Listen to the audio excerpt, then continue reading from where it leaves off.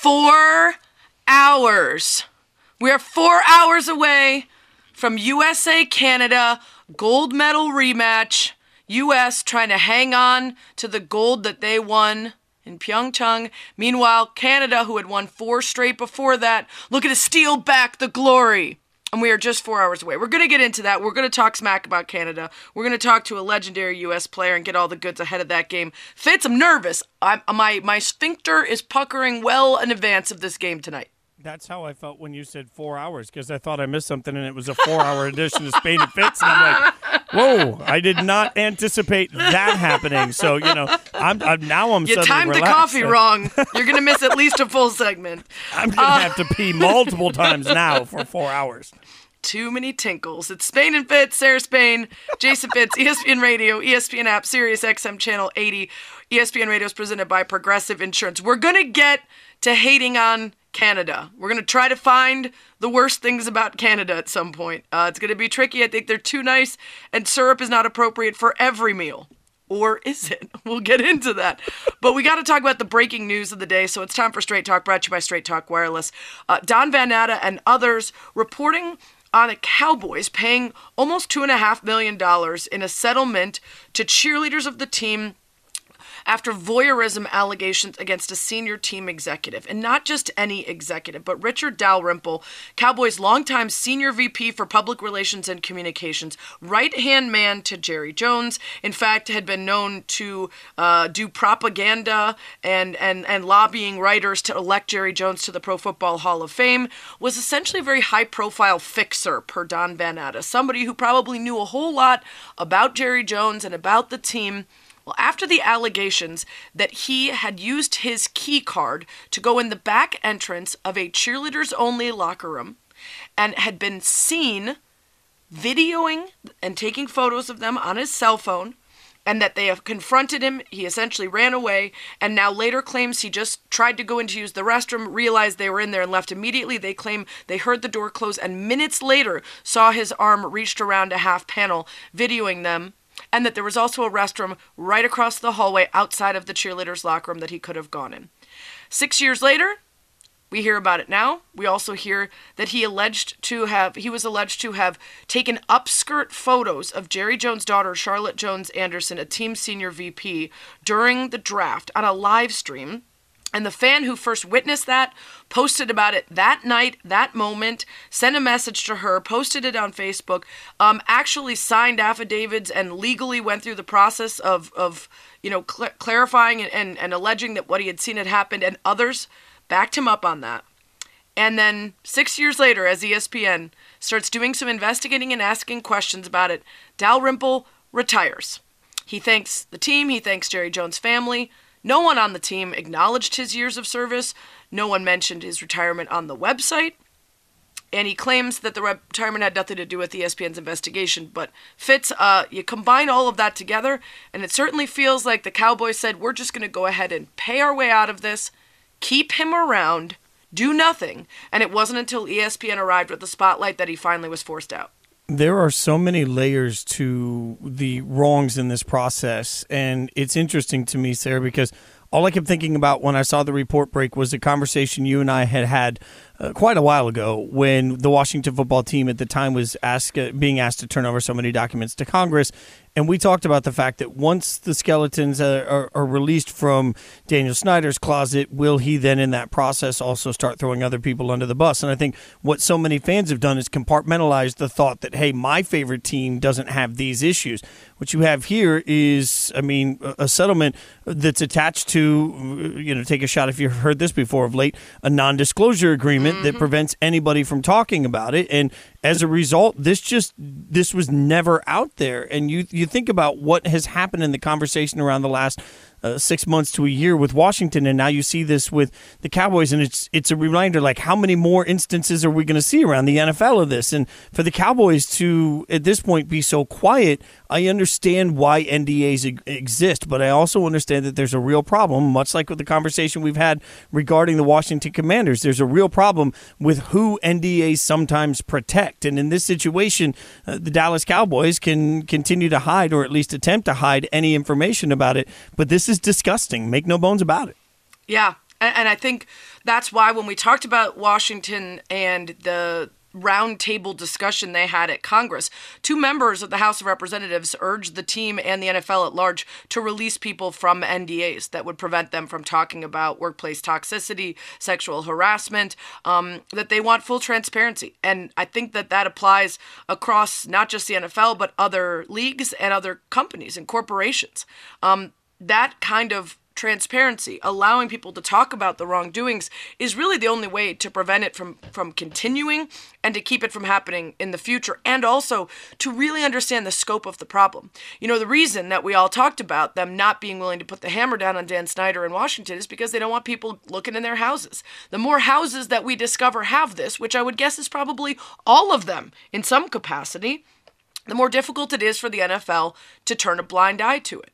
These people are very rich. They are very privileged. They are very used to getting what they want, prioritizing their own needs, their own finances over anybody else. And by simply throwing money at the problem and making it go away, while not making him go away, and him being Dalrymple, the accused party here, they get to continue to behave in what manner best serves them. And Fitz, as much as this is currently a very serious problem for the NFL, as the stories are piling up across different teams and issues, it's a story across every sport, every league, every level, from youth to professional.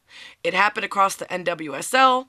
It happens across swimming and gymnastics and collegiate sports, where coaches, front offices, owners all claim to not know about something until a spotlight is finally shined on by a whistleblower or a reporter, and then all of a sudden this is very important to us, this is a priority, we care very much. But as it turns out, we've known for a long time that they've known about it. And Don Van Natta was on ESPN Radio today talking about whether or not the Cowboys were transparent at all with those who were looking into the details of this incident. They have a lot of data. They have the security key card that Dalrymple used. There's a timestamp on the precise moment that he entered that locker room. And then they have video cameras, surveillance cameras, as you point out, in the hallway that are also time-stamped. So Dalrymple claims he got into that dressing room. As soon as he found that there were women in there, he left immediately. The cheerleader that made the accusation that found him said it was several minutes after they heard a door open and shut when they actually saw Dalrymple. So the difference between a few seconds, which Dalrymple says he was in there, and several minutes that the cheerleader said he was in there, can be determined with that data that the Cowboys had come up with in their investigation, and they refused to turn it over to us. So to your point, it's a very good one about transparency. There was not complete transparency with us in the findings that they had in this very thorough investigation that they say that they conducted. They didn't turn over that data to us.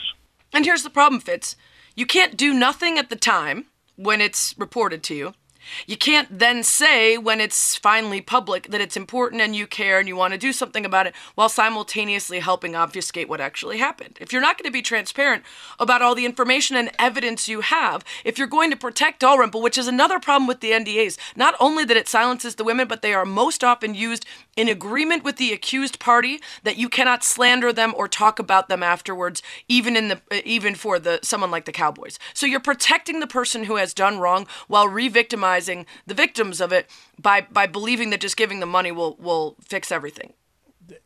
You start thinking about the grand portion of this that we haven't even covered as much, and that's that Charlotte Jones Anderson, as you mentioned earlier. If Jerry Jones is willing to protect somebody that works with him over doing the right thing for somebody that is taking upskirt pictures of his daughter in the war room during the draft, like, that just speaks to how broken the entire culture system is, and frankly, how devalued the women are that are around it. I don't know how you fix that level of mentality, because I don't think a lot of fathers would be okay with keeping somebody in the building that did that to their child. I have a hard time understanding it. Well, I said that earlier with Canty and Shea, is if even Jerry Jones won't do something in that case, then what hope do we have for other teams and executives doing anything ever? It's Straight Talk, brought to you by Straight Talk Wireless. No contract, no compromise. It's Spain and Fitz, Sarah Spain, Jason Fitz on ESPN Radio. Coming up, it's time to blame Canada for everything, anything, whatever we can figure out to dislike about Canada. It's coming up next. That's right. It's time to blame Canada. America's hat. The attic above a really good party. Oh. Yeah. Or I guess America is Canada's Wang. Whatever, I don't know, however like, you see it. I kind of like hats though. Like sometimes a good hat can be a good thing, right? A nice top hat, for example. Agreed. But a hat is just an accessory to the main event, which is fair. America. Especially tonight. It's Spain and Fitz, Sarah Spain, Jason Fitz, ESPN Radio, ESPN App, Sirius XM Channel 80. We are mere hours away from USA-Canada women's hockey gold medal match. A replay of what was one of the greatest sporting events I've ever witnessed. That is not hyperbole. I was crawling around on my couch like a lemur. I was so stressed out. It went into overtime. It went into a shootout. Jocelyn Lamoureux's Oops, I Did It Again. That was the name of her shootout shot that eventually gave them gold. Was replayed a billion times. And we're back at it. We're back at it 4 years later in Beijing as the U.S. and Canada meet tonight. And we are compiling a list of the 5 worst things about America's hat. I realize a lot of you like Canada. I realize a lot of you like Canadian people. Today's not the day for that, okay? We're not going to say they're nice. We're not going to talk about Tim Hortons, which is, as far as I've heard, just a glorified Dunkin'. That's all I've heard about that. Preach. There's a lot of other sauces and condiments besides syrup. Let's not get too excited about what amounts to just runny sugar, okay? I mean, and Maine has better maple syrup than Canada Agreed. does anyway, so better maple syrup in the States. Not to mention, we can't even go to Canada and get it because we're still, I believe, prevented from traveling there. So let us know, at Spain and Fitz, at Sarah Spain, at Jason Fitz, what are some of the worst things about Canada?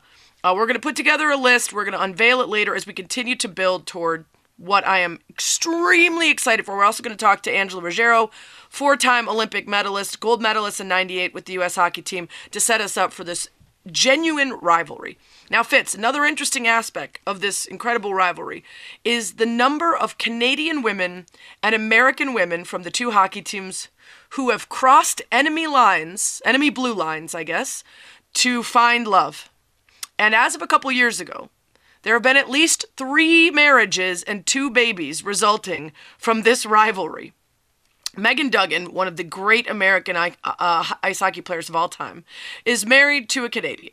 And when these 2 teams met earlier in this Olympics, she posted about the mood around the house with her and Jillian Apps, who was a 3-time Canadian Olympic gold medalist, her wife. And she said, for all those asking, yes, we are staying up to watch the big game tonight. No, we will not be speaking for the next few hours. Loser gets up with the kids at 7 a.m.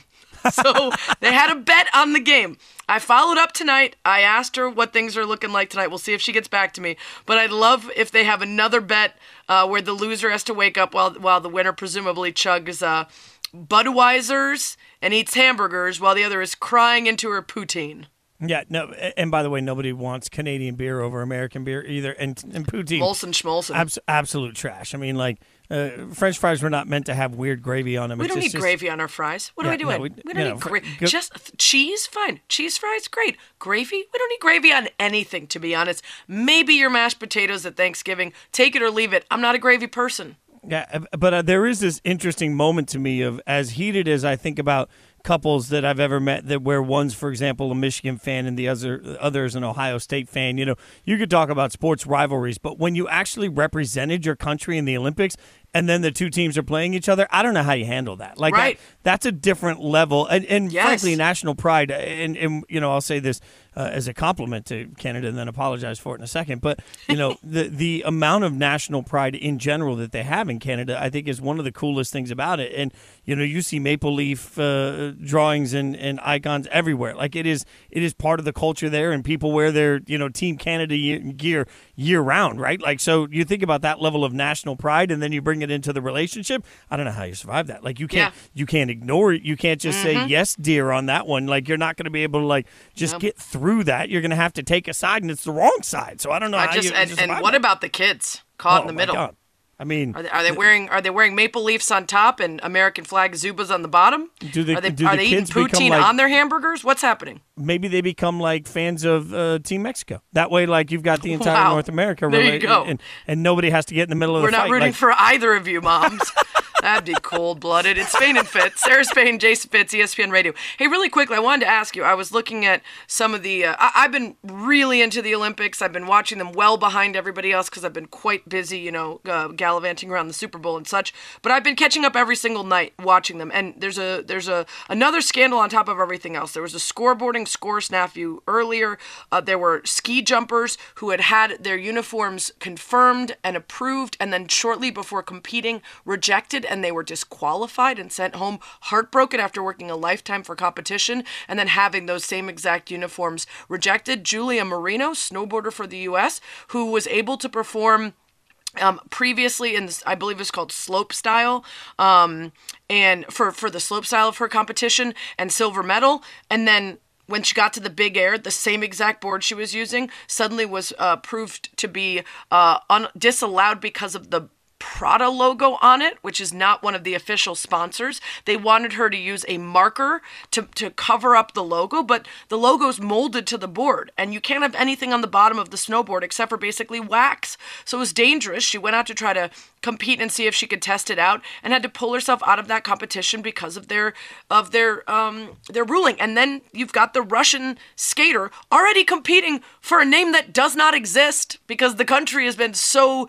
tainted by cheating scandals, who tests positive for steroids and is allowed to compete tonight as the favorite. Fitz, my question for you is, when we are being asked to invest in something that many of us love, but that's involving sports we don't know a lot about, and athletes we're just learning about, that's happening 11 time zones away, do they risk losing people's investment if we're not certain that these are clean competitions and the rules are being applied consistently? 1,000%, especially when it's also taking place in China, and that's an uncomfortable part of the conversation for people too. So you add all of these different moments in, and figure skating particularly, I think that with the Russian favorite being allowed to compete despite taking, she says unknowingly, some heart medication, you have to ask yourself, okay, what are we supposed to believe here? Because figure skating is one of the biggest draws for so many people. Casuals come to the Winter Olympics to see it, to watch it, and there's this concept of like fair treatment and all of it, that everybody's going to be competing, and the biggest sort of hold your breath moment is for these incredible athletic jumps, can they land it? If you feel like it's all being fixed one way or the other, now all of a sudden it feels like no matter what happens on the ice, they're not really deciding it there. People are quick to suddenly sell out if that's going to be the conversation. Like, the Olympics are about the stories and the athletes and the journey, and if any of that feels like it has been fixed along the way or is not on the up and up, it's an easy reason for people to tune out. Yeah, because it's heartbreaking enough to see someone's life's work end in disappointment if it's fairly competed. But if you feel like it's been stolen from them, which is how a lot of people feel about the figure skating right now, it's compounded. By the way, the IOC president offered U.S. figure skaters Olympic torches as holdover gifts as they await a resolution on the doping case and haven't yet gotten the medals that they have earned. Whether that's silver or gold, we're not even sure yet. It's a real mess. Coming up, speaking of messes, the MLB lockout. We're going to talk about it coming up. Spain and Fitz on ESPN Radio, the ESPN app, Sirius XM, Channel 80. Sarah Spain, Jason Fitz.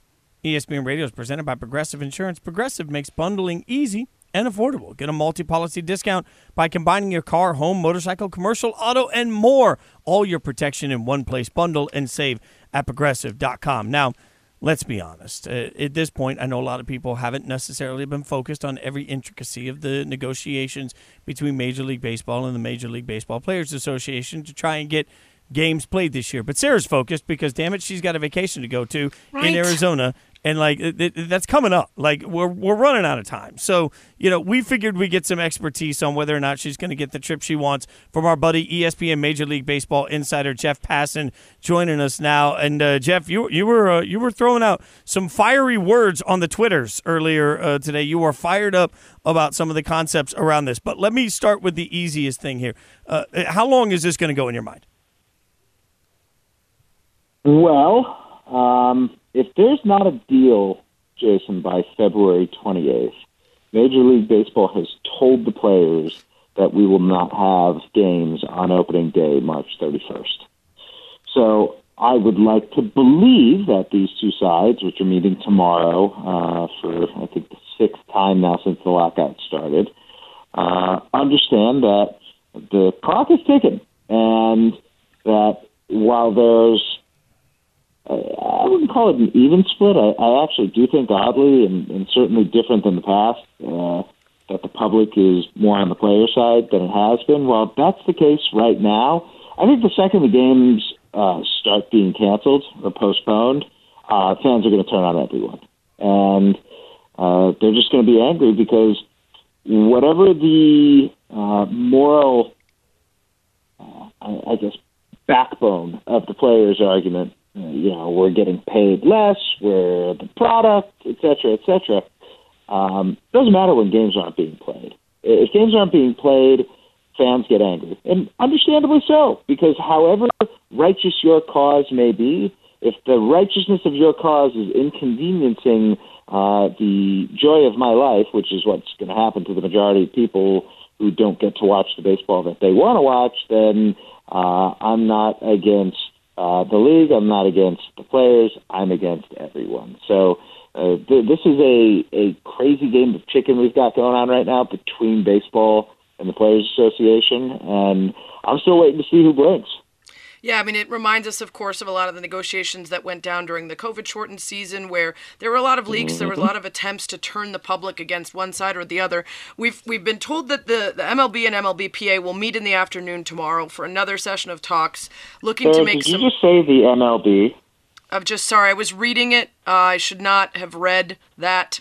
Otherwise, I would just say MLB. Much like I say RBI instead of RBIs, but we're not going to get into that because I believe you disagree with me on that one. Moving on, Jeff Passan. What is the biggest sticking point, or what are one or two of the biggest sticking points as far as you've heard between the two sides? I mean, the biggest sticking point is a very simple concept. What's the biggest sticking point in any negotiation between two parties that are trying to get a collective bargaining agreement? It's money. It's always money. It always will be money. It doesn't matter if it's baseball, football, basketball, hockey, soccer, any sport that has a union. That union is going to battle with the league to try and get the largest percentage of the revenues that it possibly can. But if we're talking like fundamental issues, Major League Baseball is in a really interesting position because, remember, the lockout is the first work stoppage in baseball in more than 26 years since the strike that canceled the 1994 World Series.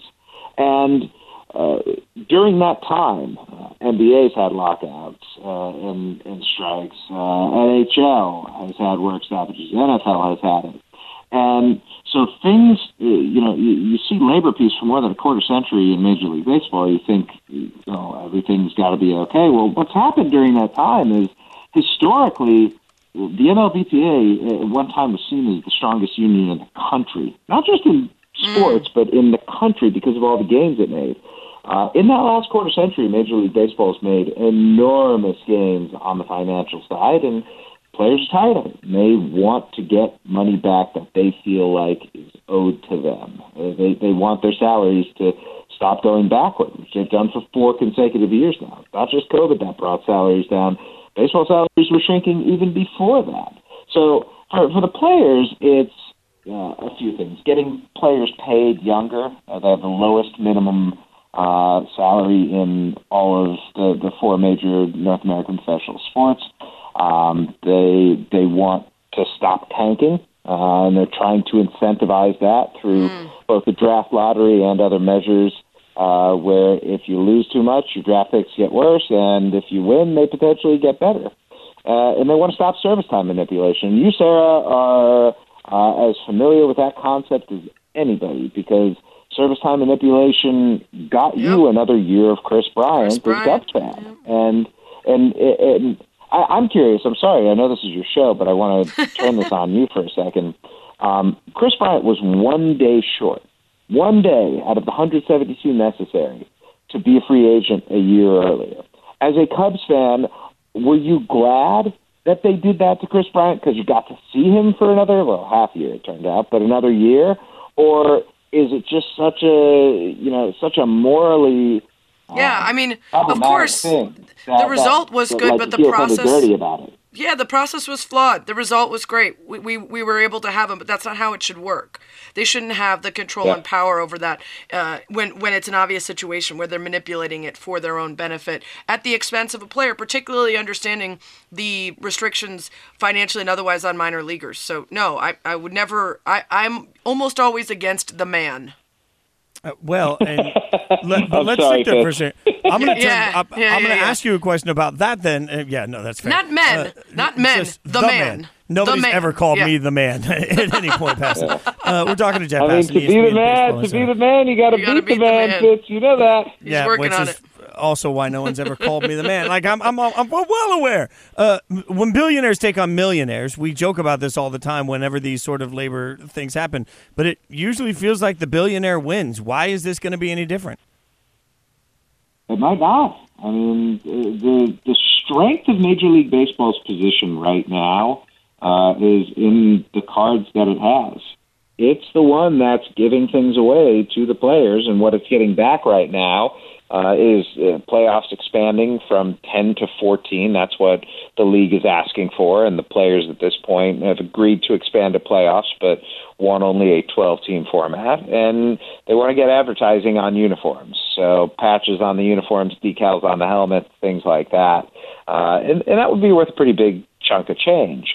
The thing with the players right now, though, is they're concerned that when you take the $250 million or so dollars, or I guess $150 million a year, the general estimate for the advertising, and $100 million a year plus for the playoffs. When you take that money and give $250 million every year to owners, how much of that are they going to reinvest into players? What players are looking for at this point, Jason, is guaranteed money coming back, whether that's in a higher minimum salary or whether that's in a bonus pool, for example, for players who have not reached arbitration, which you do after your third year in the big league. So they're trying to get guarantees back. What the league is more interested in is keeping those guarantees down, but trying to coerce or induce teams into not manipulating players. So what the union wants right now is for players who perform well, whether it's through awards like Rookie of the Year or just through statistical achievements and wins above replacement,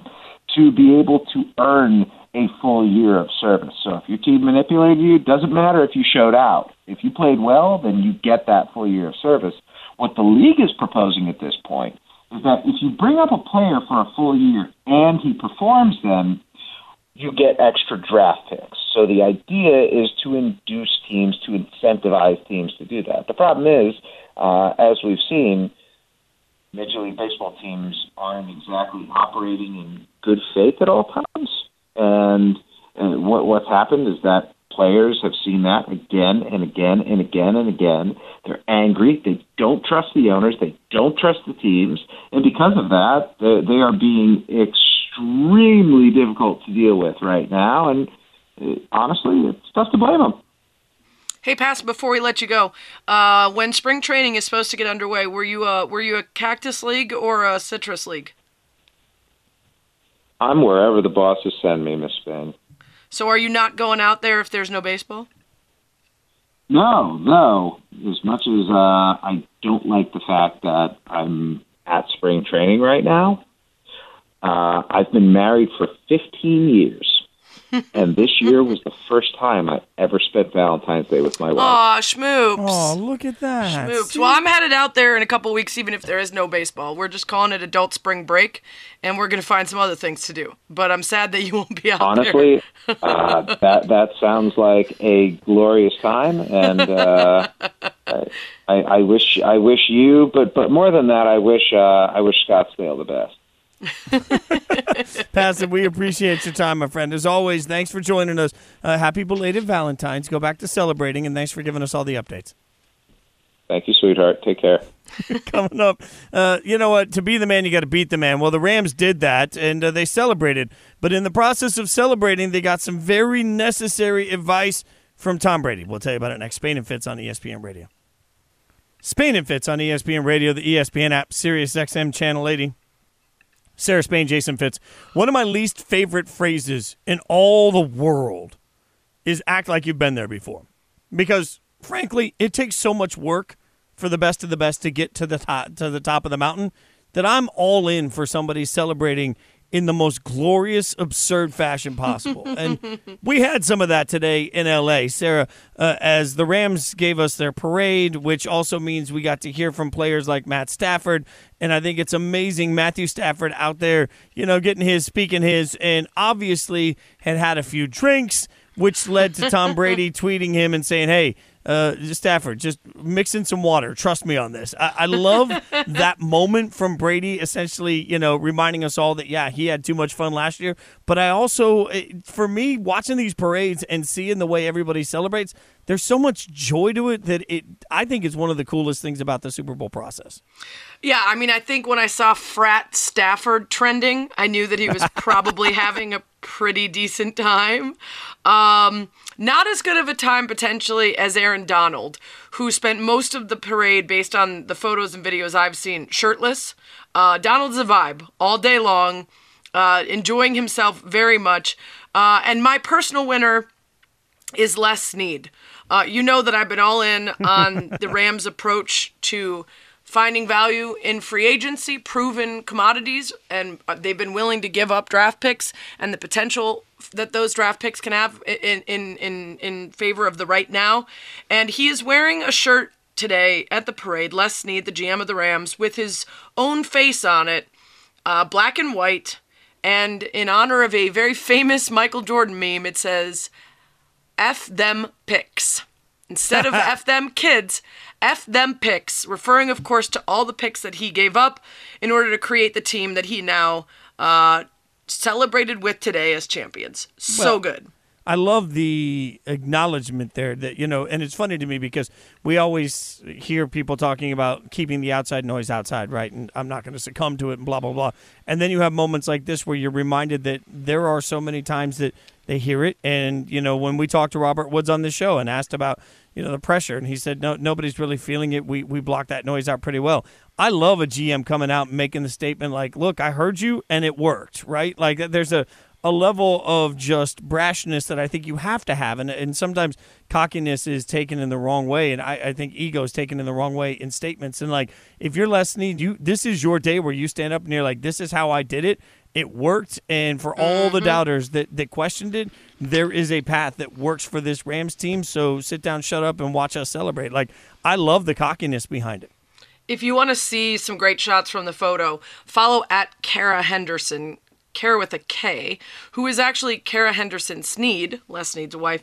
Her bio on Twitter is "Mortgage my future by going all in for Les Snead," which is incredible. Obviously, playing off of Les's ability to mortgage their future by going all in for the players that he wants, and it worked out with the Super Bowl. But she has great photos of all the players and wives and family members and the parade and everything else. And it's just, listen, I'm tired of people grading parades. Obviously, first of all, the Cubs was the best, 7th largest gathering of human beings in the history of the world, and that is not an exaggeration. Google it. But after that, y'all tie. You're all doing your best. LA's a weird place. It's crazy traffic. We recreated a scene from the Californians on Around the Horn today because of people needing to get to, the 110 South is closed, so you got to take Santa Monica to Pico to Alvarado to Sepulveda, get off by the Vons Pavilion. It's a tough place to get involved, so I'm here for whoever showed up. I'm here for whoever who watched it on TV. It's a celebration, man. Let's not take it so seriously. Let's not critique it. Spain and Fitz on ESPN Radio. Sarah Spain, Jason Fitz. And I think you're so right about that. Just understanding the layout of different cities and the way different cities work. Like getting anywhere in LA, as you well know from having lived there, is its own commitment, its own unique commitment. So, the concept of just everybody dropping something in the middle of the day to go to the parade, that's just tougher in that city. And also, I don't think that a parade necessarily has to be any indictment or statement of fandom in a city. Like, it's possible for fans to be absolutely in love with their team and not be able to make a parade. Mm-hmm. Like, I didn't go to a single Bulls parade growing up because my parents hate crowds and they're not sports fans. So I didn't even realize you could get in a car and go. I was just watching them on TV, like, happy as a clam. Like, didn't even realize that I could be there if I wanted to because that just wasn't how we did it in our house. Well, I've had so many discussions with my buddies in the past about, like, if I can't imagine this scenario, but the Raiders ever win a Super Bowl, like, I'm one that would immediately book a trip to Vegas and be like, hey, I am going to this parade. This just seems like the coolest thing in the world. But not many of my friends feel the same way about it. So, like, I don't think that it has to be a bigger statement. I do think it's funny. You mentioned Aaron Donald, who I saw one NFL player actually tweet earlier today that he's going to get random drug tests like 10 times in the next month because he is yoked. Like, I mean, we all know, like, Aaron Donald's greatness, but to see a tackle that's just that, I mean, abs on abs on abs through every ounce of the perfect specimen that his body is. I kept looking at it thinking, that's not fair. Like, Aaron Donald, well, I mean, he had to do that because he's so undersized, as they say. He's just not tall enough, so he has to be wide enough. I believe it was either Canty or Bart Scott who said he's the same height when he's lying down as he is standing up because he's so thick. The one thing I will criticize is not the number of fans who showed up, not all the fun that they were having, but their attempt to change the Hollywood sign to Rams House. Yeah. As somebody pointed out, you got a lot of people who are in set design, who are the best in the world at creating a visual in the land of angels in LA. And somehow none of those people were assigned to change the Hollywood sign to Rams House. It looks like, at first I thought it said pantyhose, then it looked like Rams Who's, and there are any number of other words that you could make out of what they tried to put in front of the Hollywood sign. None of them look like they spelled Rams House. I also believe that it would be more appropriate to put "we're building" on there, one of our favorite expressions on this show. Like, I think it's great to go in and say, look, we won the Super Bowl, and this is now a Rams town, but that's something that takes time. And, you know, I talked to DeMarco about that a couple of days ago. DeMarco Farr, when you start talking about what happens here, and you can see elementary school kids freaking out about the Rams now, but that doesn't mean that LA is suddenly a Rams town. Like, I think to the point we've had several times, and I realize this isn't the best hot take radio way to approach it. I think it's going to take a little while to know exactly how this worked once we've seen the other side of this and how bad the Rams could be when they don't have the picks. And also, it's going to take a while to know the impact that this Super Bowl had, because I think a whole young generation is now going to grow up Rams fans. I agree with you on the Super Bowl. I don't agree with you on how well it worked. They won a Super Bowl. And even if they struggle because they don't have picks in the coming years, it's worth it. You can ask any team. You can ask the Bengals, who are waiting on 30-plus years. You can ask my Bears, who haven't won one since I've been old enough to recognize that that's what was going on. I mean, any number of teams would be willing to give it up. That's fair, but I don't know that we'd all have that same balance in covering it. Speaking of balance, we'll go full NBA next. I don't know that transition. Spain and Fitz on ESPN Radio.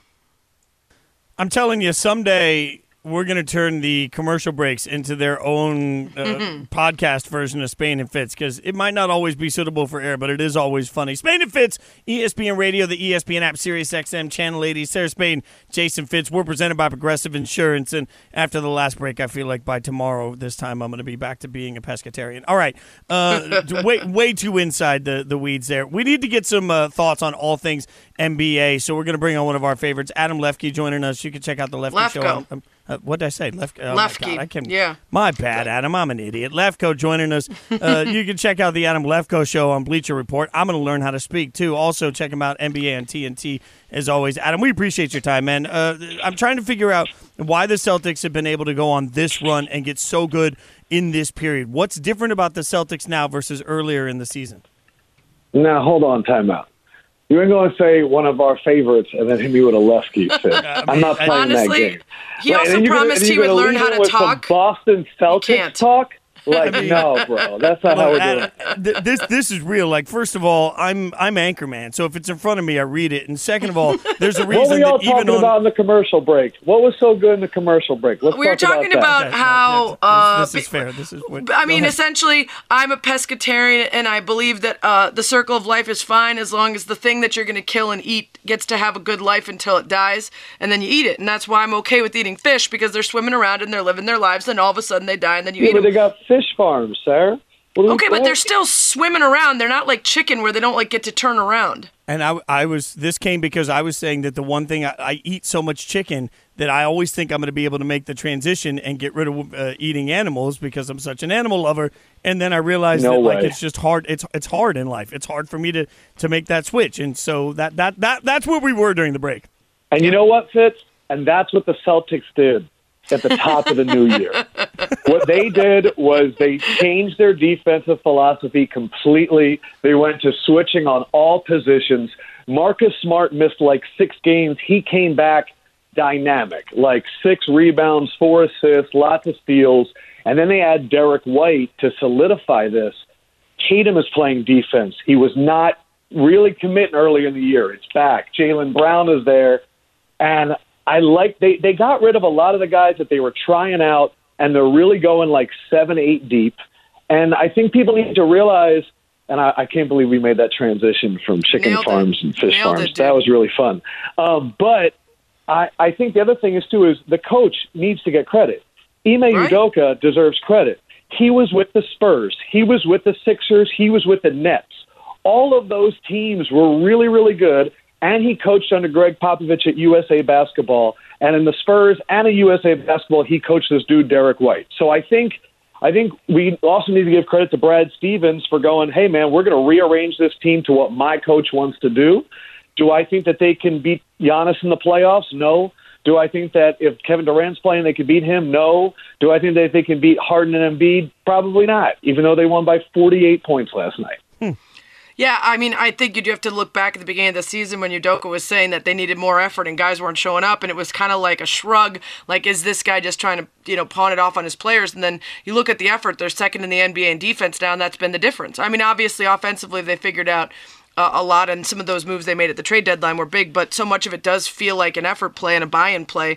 So that panned out for him for sure. I noticed you didn't mention the Bulls when you were talking about teams that they might have to go through in the East. She caught me. I'm just wondering if you forgot the MVP, DeMar DeRozan, the king of the fourth, and the Bulls. I would put him 5th in MVP, and you know that's true. You can admit that too.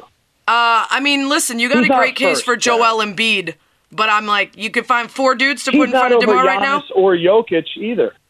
Okay, Giannis has been selective. He's about to turn on for the second half. He just had 50 points on 21 shots, so he's about to turn it on. This is about to get to the part of the season that he cares about now.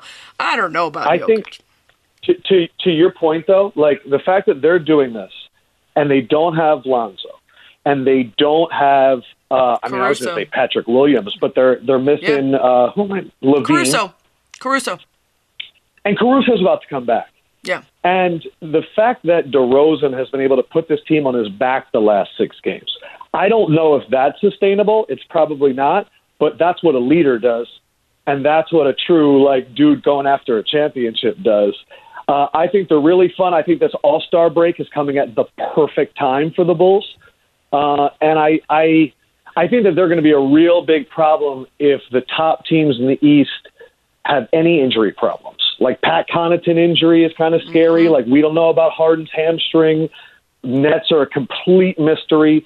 And the Bulls, if they can withstand these injuries and can be consistent, they're going to be – they could do what the Hawks did last year. Right. That's what it feels like.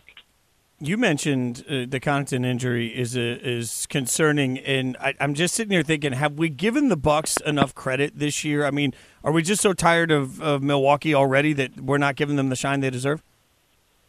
That's the story of that franchise, it seems like. I mean, I was rereading Miran Fader's book about Giannis because anytime that I feel really lazy, I like to read about Giannis.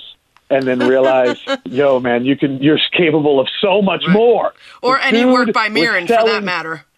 Oh, my God. Yeah, you're right. I read a sentence structure, and I'm like, I just wrote whoa in the teleprompter. What an idiot. But, yeah, they barely even had Drew Holiday in the beginning of the season. Chris Middleton was hurt most of the beginning of the season. When they've all played together, they were 21-5, and there's been 3 or 4 games since we had them that night, but they're dropping 50 balls.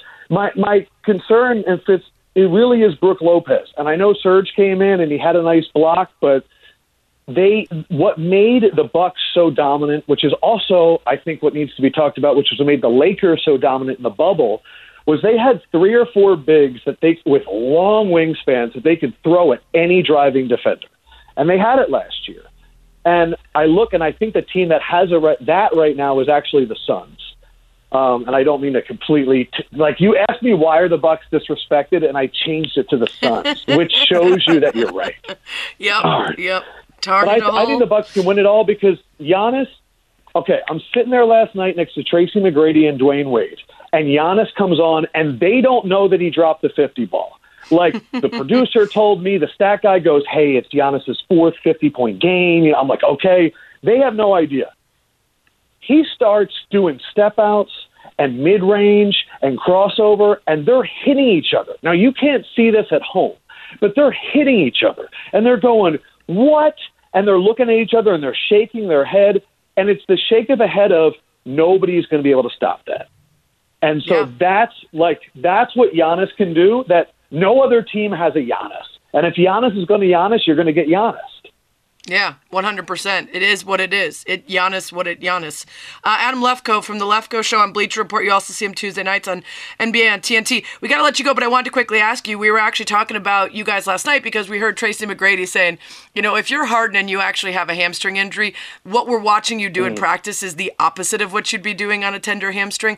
Do you think that there's any cleanup of a reputation happening there? That's how I read that, was if he comes right back, plays All-Star, plays for the Sixers immediately, it just reinforces what we already believe about him, tanking his way out of the Nets. Do you think that that's what's happening, or just being extra careful if you're the Sixers?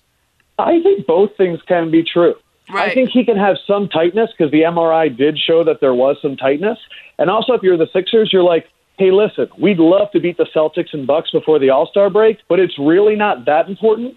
Take the 3 weeks, be super healthy, because Embiid just had an insane tear, and he can't do that again. Like, there's going to have to be some games where he plays 30 minutes and you need to drop 40 and 10.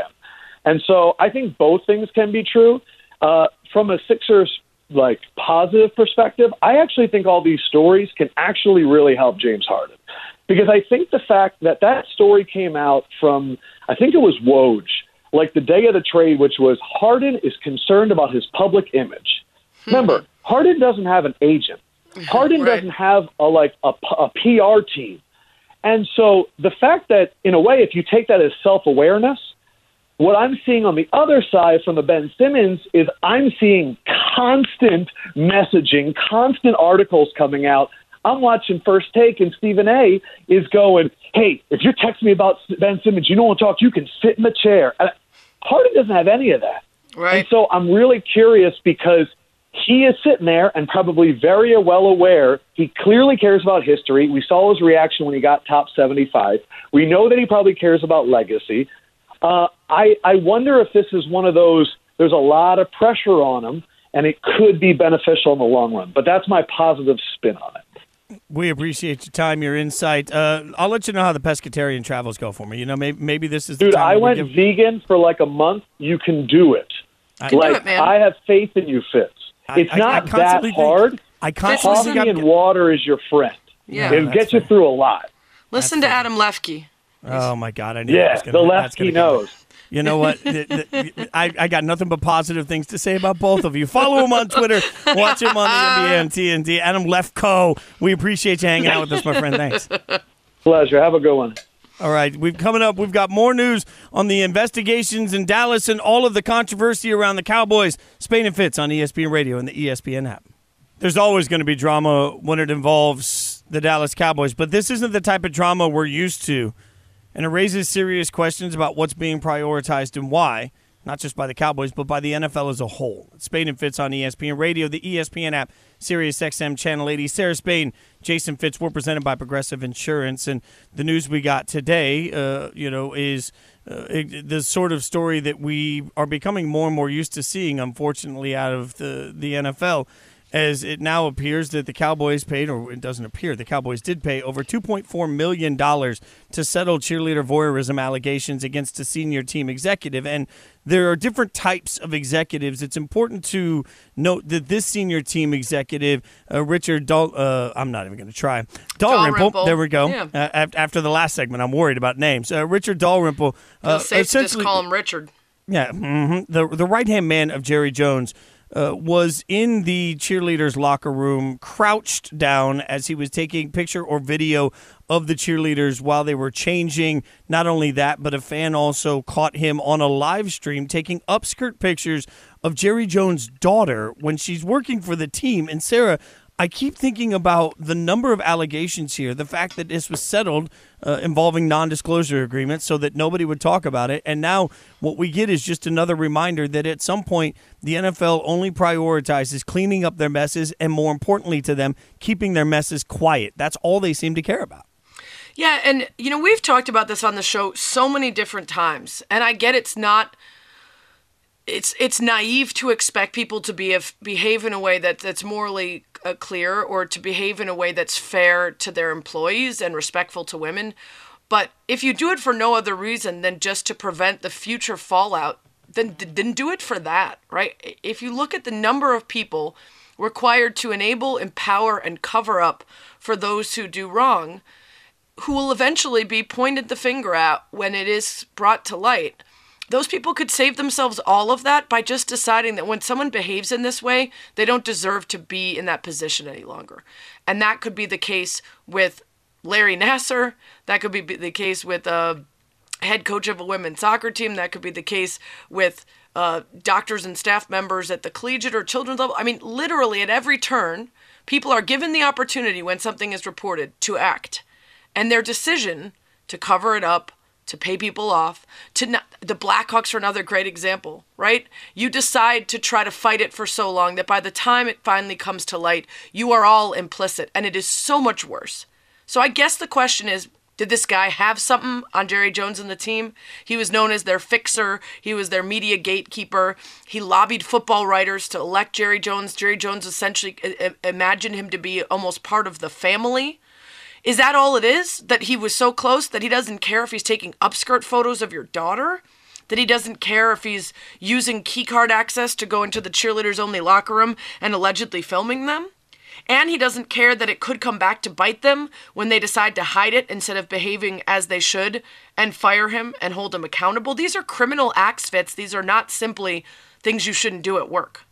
And there's a spot for me where understanding that we live in a forgiving society, so often, if an organization gets ahead of any of this, hey, this was discovered, this is what happened, this is who did it, this is how we're handling it. You come out and handle things that way. Mm-hmm. And while people may not approve of what's happened, people will suddenly turn around and say, okay, the Cowboys get benefit of the doubt. They handled this the right way. They took care of a problem. And, the organization in that situation doesn't necessarily have to bear all of the responsibility of an individual, because you can look at it and say, hey, they didn't know and they did something about it. When they do know, and their version of doing something about it is paying people off, making sure that nobody can say anything about it, not being transparent in the investigation then or now, not giving anybody any details, they lose, as I say this all the time to you, they lose benefit of the doubt. And without that, now you have to look at it and say, okay, you went from, hey, we found a problem and we're taking care of it, to we've created part of this problem. We allow this culture to exist, and we allow this culture to continue by not doing anything about it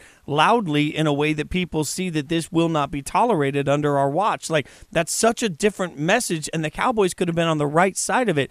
And we're not talking about something that happened 30 years ago that they're trying to get to the right side of. We're talking about something that happened in 2015. That's recent enough that I look at it, and even that makes me want to hold the Cowboys to a higher standard. It's Spain and Fitz, Sarah Spain, Jason Fitz on ESPN Radio. Yeah, they knew about it. And according to Don Van Atta, who was the lead reporter on this story, Jerry Jones knew about it from the beginning. It was reported from the beginning. According to his reporting, that very night that it happened, the cheerleaders told someone and had the decision of whether they would go straight to police or otherwise. The night of the upskirt photos, a fan was literally on social media posting and saying, did anyone see this? And sharing the information, and had a screen grab of it. Also, Michelle Steele pointed out something while we were on the air here. Don Van Atta was on SportsCenter, and he said that the Cowboys do have evidence that they say exonerates Dalrymple, but they haven't shared it publicly. So what I would ask is, did they offer to share this evidence with Don Van Atta or any other reporters on background? If there's some issue of privacy or otherwise that you don't want to share publicly or release that evidence, you could at least show it to reporters to inform their reporting. So this claim that they have evidence that exonerates him means absolutely nothing without proof, especially when they elected to pay these women off and force them to sign NDAs. And Don Van Natta was on an earlier SportsCenter talking about the Cowboy side of it. There is no doubt that a cheerleader clearly saw Rich Dalrymple crouched in their dressing room while the cheerleaders were undressing with his iPhone pointed at them. That is what she reported to HR. Now, Dalrymple says he was only in there for a few seconds using a security key card to gain access to that locked dressing room and left within moments. The truth might be somewhere in between. The Cowboys actually have data that they did not provide to us. A team representative said they decided to settle this for $2.4 million because they know that the cheerleaders in their heart believe that Dalrymple was in there spying on them, and so they wanted to settle it for the cheerleaders. I got to ask you, Sarah, because I never hide the fact I'm not a journalist. Would it be normal for a team to go in and say, hey, you can't share this, but I want you to have this for context? They certainly could. They certainly would be able to meet in person to share or show off, whether it was a video or photo or something else. But, again, if their argument is simply that we felt bad for the cheerleader, that they felt that this was what happened, so this is how we handled it, that doesn't fly with me. It doesn't sound realistic. That's great insight. All right, we're going to keep the insight coming, but this time around the U.S. women's hockey team going for gold in Beijing. We'll ask a former Olympian to preview the game next. It's Spain and Fitz, Sarah Spain, Jason Fitz, ESPN Radio, ESPN App, Sirius XM Channel 80. We will continue to take your suggestions as to why Canada sucks ahead of tonight's U.S.-Canada gold medal match, women's hockey. It's going to be 11:10 p.m. Eastern start. You can cheer on the team. ESPN Radio is presented by Progressive Insurance. You can save big when you bundle your auto, home, motorcycle, RV, or boat. Visit Progressive.com. Super pumped to have four-time Olympian, four-time medal winner, including gold in '98, USA Hockey Hall of Famer, IIHF Hall of Famer. Also go check out her work with the Sports Innovation Lab and the groundbreaking Fan Project 2. It's Angela Ruggiero joining us now from China. Angela, what's up? Hey. The nerves. Yeah, the nerves are getting to me already. We're hours away, and I'm already freaking out. We know that the U.S. got gold in Pyeongchang 4 years ago. Canada now wanting to avenge that loss. They had 4 straight Olympic titles leading up to that, and they have simply demolished the competition thus far. What have you seen from Canada en route to this gold medal match? Canada's just been prolific on scoring. Everyone on their team has contributed to the scoring sheet. They've come out guns a-blazing. They're just a really aggressive team. Apply a lot of pressure down low and put lots of points up. So they're undefeated so far. A big matchup tonight. A big opponent for Team USA. No doubt about that. So for those of us who were just enthralled by the last time these two met in Pyeongchang, just one of the greatest sporting events of any kind I've ever watched, how similar are these two teams to the ones that met 4 years ago? Yeah, so the roster, there's 13 players returning from both teams that actually competed in Pyeongchang against one another. Most of there's other players that have played against each other world. So, 3/4 of the roster knows each other. The majority played against each other in the Worlds. But so the roster changes a bit, but you get that heated rivalry just passed down generationally. And again, a lot of these veteran second, third, fourth Olympics, they see each other year after year, and it's always a battle, Sarah. That 7 of the last 9 finals with USA and Canada in them have gone into overtime, including the last 4.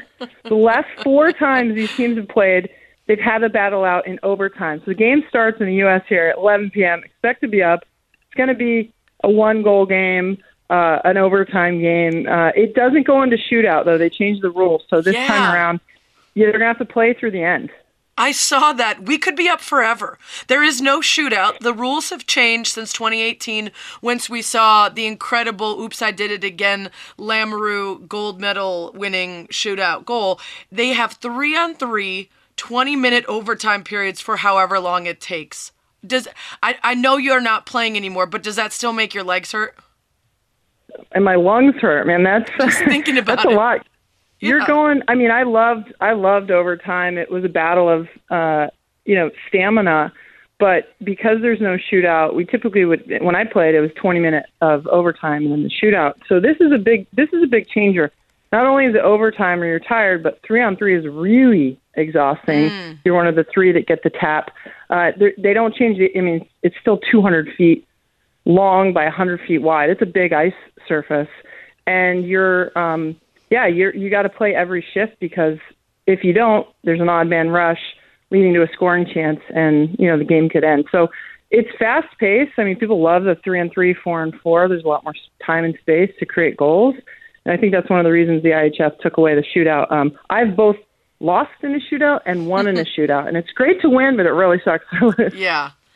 We're talking to Angela Ruggiero, 4-time Olympian, Hockey Hall of Famer, ahead of tonight's gold medal match between the U.S. and Canada. And, I saw this quote from Natalie Spooner about playing the American team. Canadian Natalie Spooner said, "Every time we go against them, we want to make a statement and show them that they don't belong on the ice with us." Now, I've heard a lot about this rivalry, but dang, don't belong on the ice with... I mean, these teams, I know it's a cliche, but they flat out don't like each other. Like, this is legit. But then there's also, like, plenty of marriages between players from... I wish there was a documentary just on American and hockey rivalries ending in marriages, because there's that element to it, too. Like, they hate each other, and then there's a lot of friendships and dating. Yeah, it's crazy. I mean, you go to school with a lot of these players now in the NCAA, where you overlap, you play with, then you go play against. I mean, I played with and against Jen Botterill when I was at Harvard. So you get to know a lot of the players in the NCAA. Then the interesting thing is the PWHPA, the new Players Association that was formed. These two teams have really come together, and there's a lot of friendships being formed just through that fight for more gender equality, more support for the women's game. Yes, there's dating occasionally, and some have ended in marriages and now babies. But there are athletes that literally, we've heard, won't get in the elevator with the other, the opposition. They don't. That's my style. That's more my style. The puck drops. You want to battle. I mean, the U.S. has won 9 of the last Worlds. Canada has the upper hand when it comes to the Olympics. They've won 6. So they've won 6. 5. And the U.S. has won 2. So there's Canada kind of has the edge in the Olympics. We have the edge recently in the Worlds. We don't like each other, then we're on the same team. I always say, we're on the same team when it comes to elevating women's hockey in general. But yeah, tonight is it's going to be a battle. I love it. It's the best rivalry, I think, in all of the sport. It's so good. Angela Ruggiero, who knows a whole lot about this, after winning gold in '98. The U.S. took gold 4 years ago. Canada trying to take it back tonight. 11:10 p.m. Eastern is the puck drop for the gold medal match. I want to talk to you about when they met earlier at this Olympics, because a lot of people talked about the U.S. having so many more shots on goal, so many more chances, but the quality of chances was not equal. And I think that's something that experts like you need to teach the rest of us. When we look at the box score, what do we actually see in that game in terms of was the U.S. as dominant as those numbers made it look, or was it more about just being more aggressive with taking shots even if they weren't good shots? Yeah, so Canada won 4-2. They had 3 goals in a burst within 5 minutes, 3 goals in the second period. But the U.S. outshot Canada 2-1. The U.S. had a game high. No men's or women's team have ever had this many shots on Team Canada. 53. So 53 shots on net to their 27. We outshot them 2-1. Now, we didn't win the game, though. U.S. didn't deliver. So to your point, a lot of them came from the perimeter. They weren't unbelievable goaltending in Davienne and the Canadian netminder. She's going to get that first shot. So you have to score on the second shot. You have to move the goalie. You have to get the garbage goals. You got to grind. I think there's something that Team USA has to do tonight, which is, get that first shot on net, but get the rebound, go hard, move the goalie in front of the net. And so you don't need 53 shots. You need quality shots that go in. So I think that's definitely something that Joel Johnson, the coach, is going to be looking at. Yes, you can pepper them with quality, but we want quantity. We want quality. They've only scored, I did the math, a little under 8% of their shots are going in the goal. So they need to beef up the quality, I guess, percentage. Absolutely. Angela Duro with me here, Sarah Spain and Fitz on ESPN Radio ahead of the gold medal match, USA-Canada. An added pressure for these women is what we know about the effect a gold medal can have on an entire sport, and particularly folks like Kendall Coyne-Schofield and Hillary Knight and all of these great players who fight so hard for equality of treatment, for the resources and the investment from the federation, and for the dedication from communities to the game of hockey and the girls coming up all the way up to the pro leagues that are still trying to get a foothold in the States. How much extra pressure is it for you as a player, and I'm sure you remember this in your time as well, to not only win for all the hard work you've done and your teammates have done, but understanding the effect that that could have on the next generation? Yeah, great question. You all you have to do is look at the registration levels between U.S. and Canada, respectively. Whenever the U.S. has won, registration spikes in the U.S. When Canada wins, registration spikes in Canada. And so you immediately see young girls saying, Mom, Dad, can I play hockey? I just saw my hero, a version of myself, a woman, win a gold medal. I want to do that, or at least I want to try to do that. So there's a direct correlation of registration. There's also a look, even if you're a little boy watching, you watch someone in your country win a gold medal, you've created a very strong role model for that young boy on respective sides. So there's a societal change that you're having as an athlete. And I knew that when I came home, when I speak to Girl Scouts and Boy Scouts, and they look up to you. They want your autograph. They want to learn all about you. They're curious, and so it's more than yourself. It's more than your team. It's more than your sport. It's the power of the Olympics and that platform. And I think these players see that. They've lived it, and they know, look, I'd love to win a gold medal, make an extra, few bucks, obviously cash in if possible. Not all of them are going to make money, but some might make a little. But then the effect that you have on society and your sport is definitely something that these players know, and why they're pushing so hard for more, not just like more financial support for them, but more marketing, more visibility, more investment in the infrastructure of the sport. It's huge. It's huge. And to your point, boys look up to them, and also boys get used to seeing women and girls playing. And it changes the way that they react to the girls and the women around them in their communities as well. Awesome stuff. I'm so nervous and so excited. 11 Eastern, 8 Pacific tonight, Canada, USA gold medal game. Be watching, be posting, be cheering. Angela, enjoy, and thanks so much for the time. Really appreciate it all the way from China. My pleasure. Go USA. I'm biased. I'm biased too. Let's go! Speaking of bias, we're going to just unnecessarily shred some Canadians coming up next. Spain and Fitz. We are just over 2 hours away from the start of the USA-Canada gold medal match, a repeat of 4 years ago when the U.S. beat Canada in an incredible, unbelievable shootout game. And Fitz, as I just talked to Angela about, the rules have changed. You will not be seeing a shootout no matter how this game goes. It will keep going to overtimes until somebody wins. So we were up till the wee hours of the night last time, and we may be up late again. It's Spain and Fitz, Sarah Spain, Jason Fitz, ESPN Radio, ESPN app, Sirius XM Channel 80. Don't forget to tune into the ESPN Daily podcast, bringing you a deep dive into a single story from one of ESPN's hundreds of reporters, presented by Supercuts. Download, subscribe, and review ESPN Daily, available wherever you enjoy your podcasts. Fitz, we asked folks to name some of the bad things about Canada. The last time we did this, we did it sarcastically, and we just named things we liked about Canada and pretended they were bad.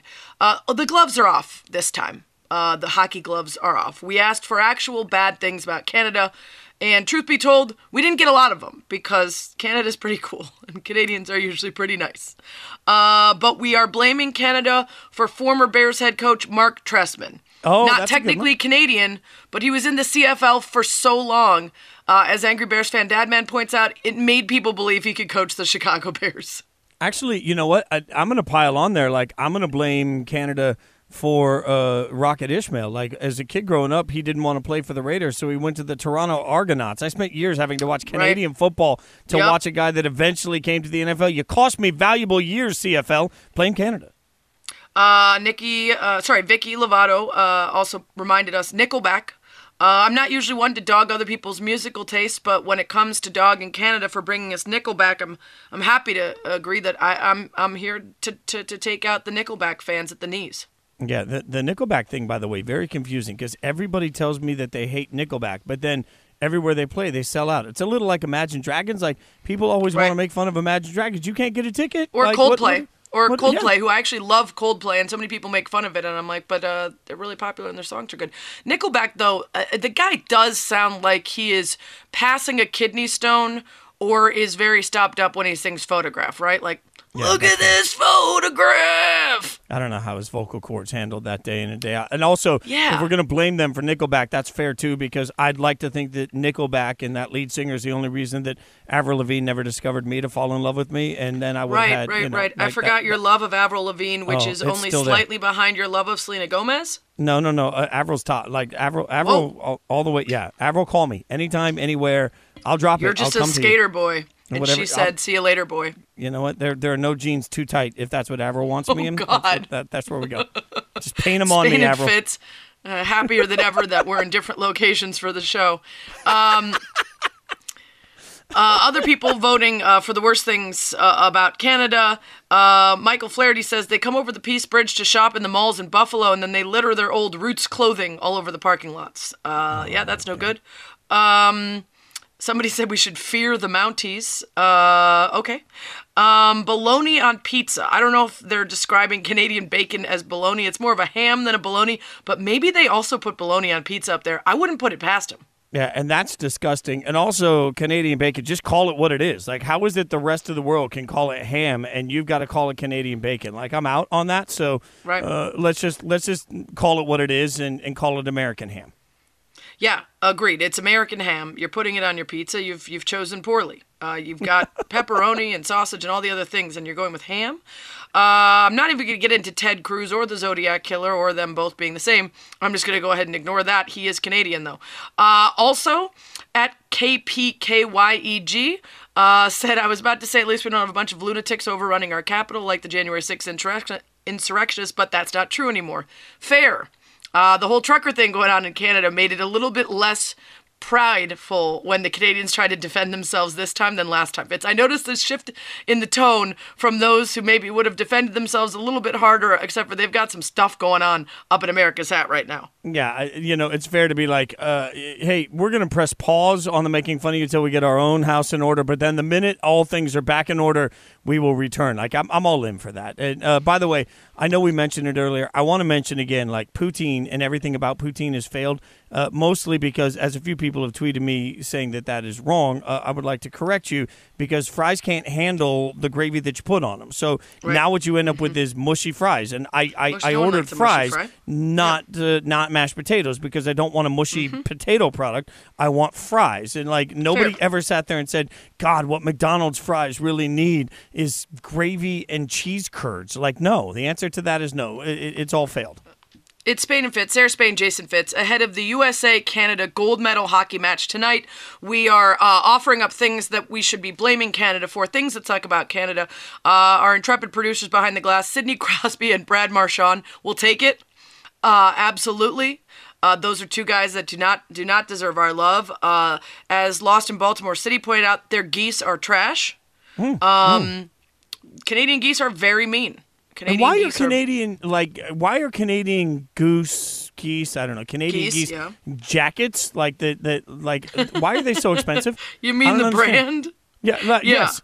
Yeah, but they come out of Canada. Like, normalize your prices. Like, it's cold up there, which is by far the worst thing about Canada. And now you're overcharging for the jackets that'll keep your people warm. What are you doing? They're very expensive. Canada in general is very expensive, and also animal rights activists will tell you that geese and actually coyotes suffer greatly to make those Canada Goose coats. So you shouldn't buy them. Coyotes do? They're bad for animals. We're back to this again. Okay, we're back to this. Fish, we're fine with, but leave the geese and the coyotes Just alone. going to call Left Key now and ask him and see where we go with what are your Left feelings Key jackets on Canadian geese jackets?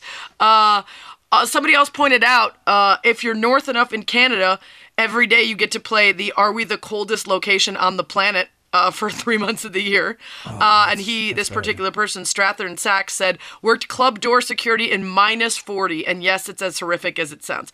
Coming from Chicago, I'm not going to be too snooty or snotty about the weather, but there are many, many places in Canada that will always beat out Chicago for miserable weather. We toured in Canada during the vortex, and I remember one show in a hockey arena. They put the digital thermometer on my fiddles right before showtime, and it was 9 degrees inside. Okay. 9 degrees inside to play a show. What? It was us. 9 degrees inside. My fingers hurt so bad. Did they have heat? Yeah, but they said the doors couldn't keep up with it after load-in. It was a disaster. Okay. Well, I think obviously the worst thing about Canada is their women's hockey team. Who will be disappointing an entire country of loyal fans whose only real bragging point over America is hockey. And since the men from Canada lost today, so did the men from the U.S., they've got nothing left to hang their hats on. America's hat has nothing left to hang a hat on. Go USA. Spain and Fitz, thanks for listening.